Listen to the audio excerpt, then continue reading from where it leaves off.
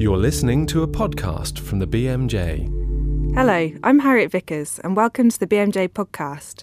This week is all about risk, as we bring you two reports from Risky Business, the conference where speakers from a wide range of hazardous industries came together to share ideas.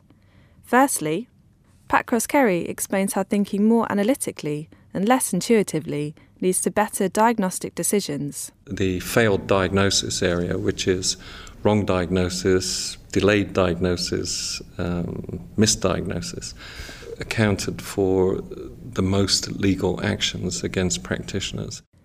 We also look at the contentious subject of medical litigation and ask if it improves patient safety. This country can't really afford simply to provide adequate and proper compensation to all who are disabled or ill or injured.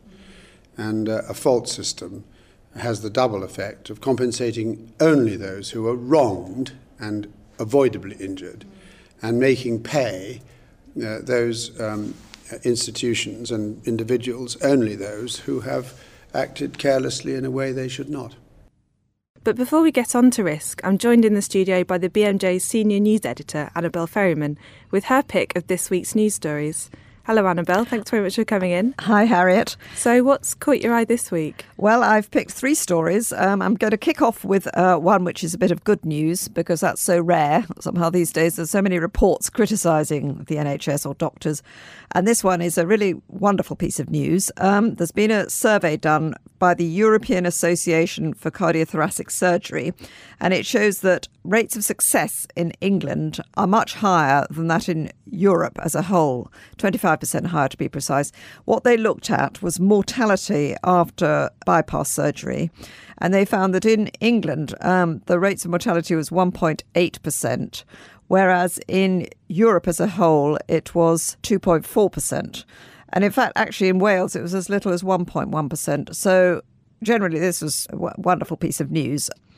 Some people are putting it down to the work done by the Society for Cardiothoracic Surgery in Great Britain and Ireland, because they've been particularly good on transparency. They have been publishing for about the last 4 or 5 years the success rates of all the heart surgeons in this country. It was very controversial when they introduced it.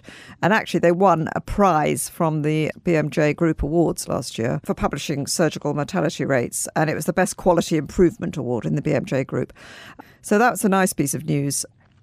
I've got another piece of news that's not quite so jolly.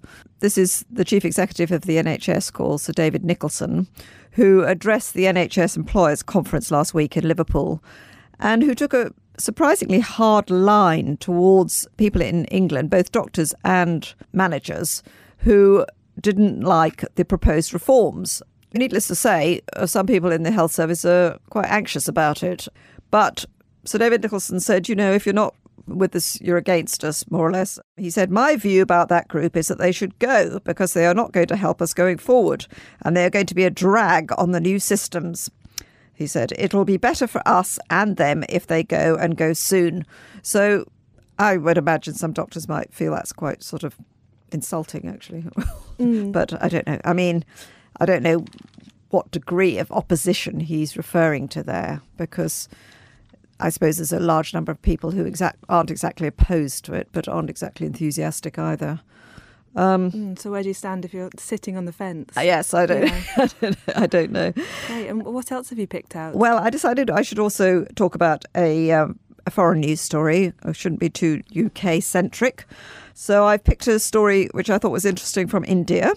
A few years ago, the Indian Medical Association decided to take some money from two large companies. One was PepsiCo and one was the maker of an insect repellent, in exchange for endorsing their products, Tropicana fruit juice and Quaker oats. They got 115,000 from PepsiCo and almost 60,000 from the maker of this insect repellent. There's been protests about it for a couple of years. Anyway, now finally, the Medical Council of India, which basically regulates doctors there, they've decided it wasn't the right thing to do, and they have now decided to recommend that the two doctors who accepted or negotiated this deal, that they should be delicensed for 6 months. The two doctors concerned and not very happy about this, as you can imagine. They made the point that actually in the past it's always been understood that doctors individually shouldn't endorse a particular product, but that they're claiming that a group, there's no rules about it. So I think there'll be an appeal. But it was quite interesting. Our correspondent in India, called Ganapati Murdu, he looked in to see whether any other associations had done this, and certainly the BMA has never done it as far as anybody's aware, but the American Medical Association in 1998 were going to endorse some consumer health products, but there was a big outcry from within the American Medical Association, and so they decided not to go ahead with it. Right, and all those stories are available in print and also on the website. That's right? Yes. Great. And we've got many, many more on the website and many more in the journal. Brilliant. Great. Well, thanks very much for joining us. Thank you so much. Bye-bye. If you'd like up-to-the-minute updates from bmj.com, including news, blogs, features, multimedia and research, don't forget our Twitter feed, bmj_latest. Now we go to Rebecca Coombes, who's been finding out from Pat Crosskerry, Professor in Emergency Medicine at Dalhousie University, Nova Scotia, Canada, why he spoke on the need for clinicians to closer examine how they make decisions. During your interesting speech, you showed a slide from a group of hospital insurers based in New England, I think. Yeah, in the Boston area. Yeah, this was a summary of data based on a 4-year period, and they looked at the highest areas of litigation and the failed diagnosis area, which is wrong diagnosis, delayed diagnosis, misdiagnosis, accounted for the most legal actions against practitioners. And the same data is pretty much replicated around, can be shown around the world. If you look at the Medical Defence Union in the UK, 2/3 of all claims brought against family physicians are for diagnostic failure. We're going to move on to the question of what's going wrong, and you mentioned that very rarely are errors because of a knowledge deficit. Very rarely, yeah. Yes. I mean, there's been excellent studies shown on that almost invariably is not that the doctor didn't know enough about the disease process to make that diagnosis, but that they simply didn't think of it, or something else diverted them, something in the way, something the patient said, or something in the context, or some other factors diverted them from maybe an atypical presentation of something. In medical school, we're taught prototypical presentations of heart disease. This is what it looks like when your heart gets into trouble. You get severe retrosternal crushing chest pain radiating to your jaw and your arms, and you're sweaty and you're short of breath and so on. But in fact, if you work in emergency medicine, A&E, the majority of presentations are atypical. So that's part of our problem in medical training, that we teach prototypical disease and we don't teach the atypical variants. You can see how people can easily be misled. And you talked about the conflict between analytical thinking and intuitive thinking. Right. That most errors occur when you're in the intuitive mode of thinking. That's right. Yeah. There isn't necessarily a conflict between analytical thinking and intuitive thinking, but there is a dynamic between the two. Most of the time we default into the intuitive mode because it's a comfortable place to be, it's extremely fast, it often serves our purpose. But at times it can be catastrophic. Yeah, we did a little quiz at the start of the talk where we put up 4 very simple questions. 2 or 3 out of 300 got, so probably around 1% of the audience got all 3 correct. The challenge was trying to overcome your intuitive way of looking at the problem and applying some analytical thinking to it.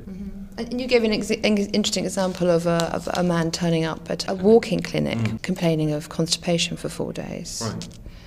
It was getting near late in the evening. They were about to close, and the guy sort of comes in at the very last minute and says that he's been constipated for the last 4 days, and he's been trying various laxatives and they don't work. And the physician, who is distinctly overtired and overwrought, is faced with this very quick a presentation at the end and just says to the guy, I'll give you an alternate prescription for a laxative that's more powerful than the ones you've been trying.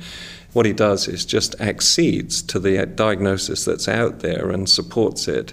And in actual fact, the abdominal pain that the guy is experiencing is coming from his aorta tearing itself apart, and he's got hours to live. The trick for a well-calibrated physician is to say, it looks like this, but what else could it be? And to be aware of the factors that could mitigate against you, thinking analytically, and you mentioned about fatigue. If we taught medical students more about the factors that do interfere with well-calibrated decision-making, then we would say, just being awake for 16 hours, you begin to go into cognitive decline. That's if you've done nothing. If you add to that sleep deprivation and so on, then you can get into serious deficits in cognitive performance. On top of that, if you add cognitive loading, which is you're making people work very hard, then there is a far greater tendency to fall into intuitive reasoning versus analytical reasoning. Next, we hear 3 different perspectives on the place of litigation in medicine. Rebecca Coombes reports.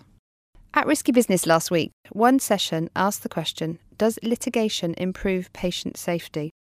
Dr. Peter Lawson, Chief of Cardiovascular Intensive Care at Children's Hospital Boston, gave a very personal view, having been involved in a lengthy malpractice case.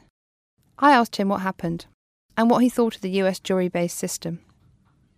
It involved an 18-month-old child who had really severe end-of-the-spectrum cardiac disease who unfortunately suffered 2 adverse events under our care that left this child injured.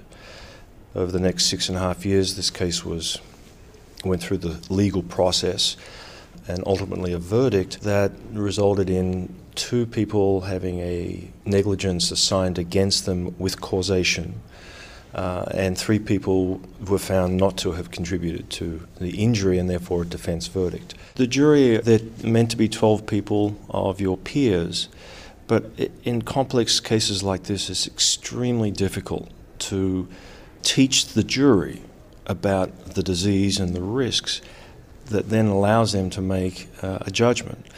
And that fell to us during the trial. Now, it's extremely difficult sitting in a witness chair with 12 people looking at you without having any props, no diagrams or anything else to refer to.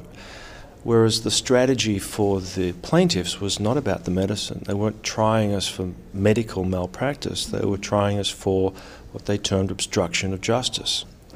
And a jury gets that much more so. That was one problem with the jury. And the other is that I think they're subject to bias based on their demographics and their region that they come from. They're also biased by the way in which the arguments are presented. So if you take the type of evidence that's being presented, the way it's presented, and then mix the demographic of the jury, then I think you end up with a flawed process.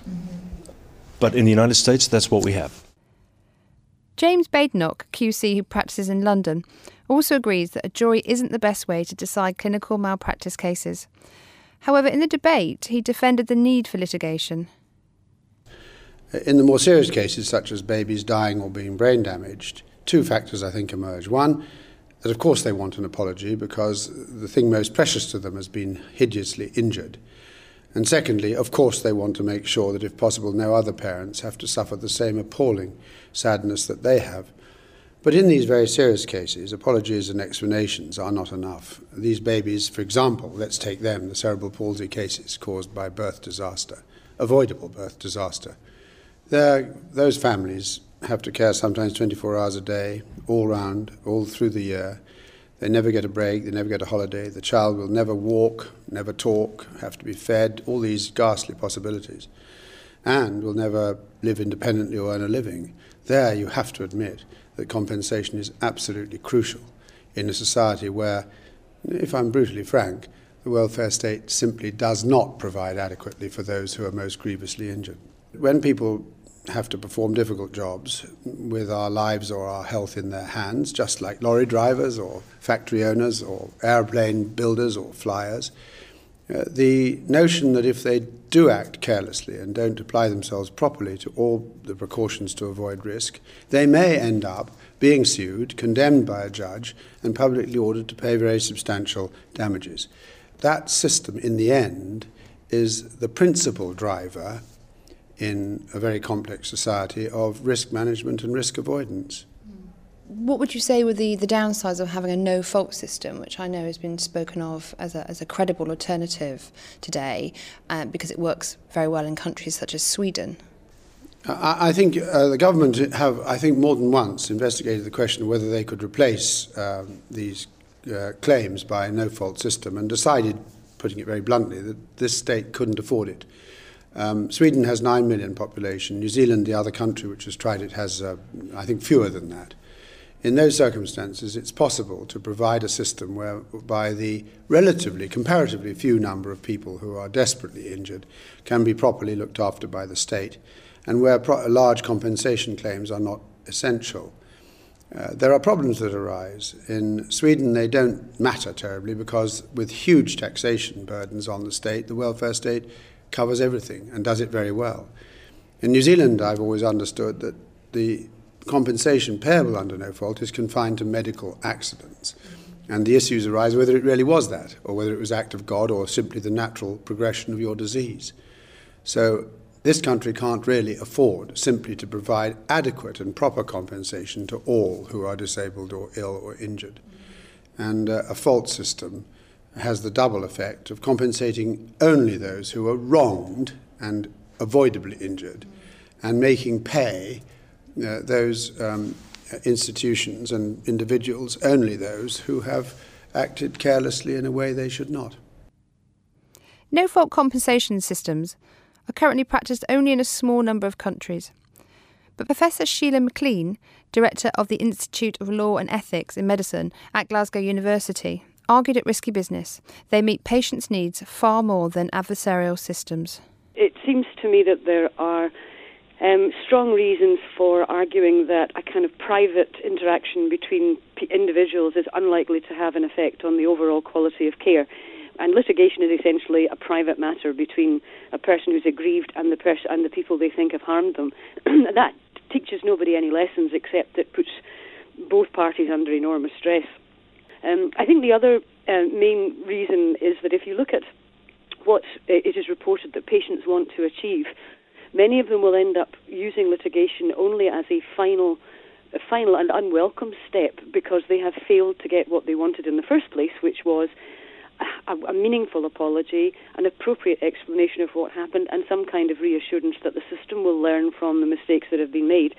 And although that will not be the case for every patient, and there may be some for whom financial compensation is an absolute essential, it is the case for a lot of them. We commissioned some research as part of our inquiry, and our research findings replicated work that's been done elsewhere as well, and that suggests that some of them mention compensation, but for most of them it was way down the list of priorities. I think you mentioned something in the debate about litigation encouraging secrecy and defensiveness, and that the no-fault system encourages the system to learn from mistakes, and you can discuss freely what went wrong.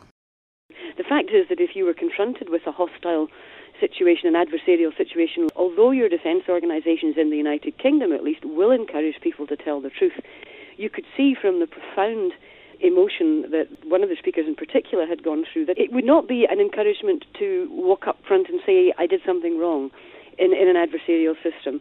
Patients very often feel that they're being lied to, that they're being stonewalled by the system. Even if the patient's perception is wrong, it's very, very easy to see how the trust that we actually need between doctors and patients in resolving these kind of problems can be easily eroded. Now, in New Zealand, for example, doctors actually help their patients to put together the claim to use a compensation scheme. And I think the other very important thing is about no-fault systems is that they encourage or at least facilitate a focus on rehabilitation. So if they have a need for a prosthesis, or if they have a need for some kind of changes to their home or whatever, a no-fault system is much more likely to be able to incorporate that into the overall decision that it reaches than is the system we have here at the moment. And what do you say to those critics, lawyers, for example, who say, this country, the UK, can't afford to pay adequate compensation to all who are injured and disabled? To me, that's a pragmatic rather than a principled point, and I think we should be arguing from principle. It may well be the case that it would be an expensive way forward, but that doesn't mean it's not a good way forward. It just means we have to rethink our priorities. At the moment, NHS litigation services are setting aside millions and millions and millions of pounds for future litigation, and we're left also with the incredible anomaly that you can be just as badly damaged and almost identically damaged. But if you can't prove that somebody was at fault, then you can't get any support. Whereas in a no-fault system, not needing to prove that means that the state is much more likely to come to your assistance. Finally, I asked Peter what lessons his division learnt from the trial, and if, in this case, it's improved patient safety. It hasn't changed the way in which we practice medicine. And the reason for that is that this was a case that was right at the extremes. This is a child where treatment at another equivalent institution they'd signed off and said there's nothing more that we can do. And then one physician at our place said, yes, I think I can help you and do something. So that when that occurred, we all then assumed a risk for this patient. And I think one of the things we've actually changed is this is not one individual being sued, this was a team of people being sued, and yet the team of people didn't buy into necessarily the risk at the outset. One of the things we've looked at is how do we vet that risk? In other words, one person can't take on the risk and then involve everybody else. Mm-hmm. So we've looked at the way in which we assign risk and discuss risk, because everybody has different opinions, and there have been a couple of cases since this time that we have said, somebody has said, I think I can do something, and then the others that would be involved and therefore assuming that risk also have said, we don't agree, and we haven't gone forward with the case. So that's one aspect. In terms of global patient safety and the way in which we practice, the decisions we made, the treatment we offer, that hasn't changed. There was nothing that we were going to learn from it that would change our culture and change our decision making. And quite frankly, that's the only way we're going to be able to benefit from any legal proceedings. But while there's no learning, while it's adversarial, while it's all about the dollars, that's not going to happen. Peter Lowson ending that report. If you'd like more on the discussions at Risky Business, there are features and blogs on our website. Also, videos of all the speakers are, very generously, available online for free at risky-business.com/events. That's everything for this week. Coming up in the next edition, we hear from Save the Children's Head of Health, Simon Wright. Thanks for joining us. For more information about this programme and other BMJ Group podcasts, please visit bmj.com.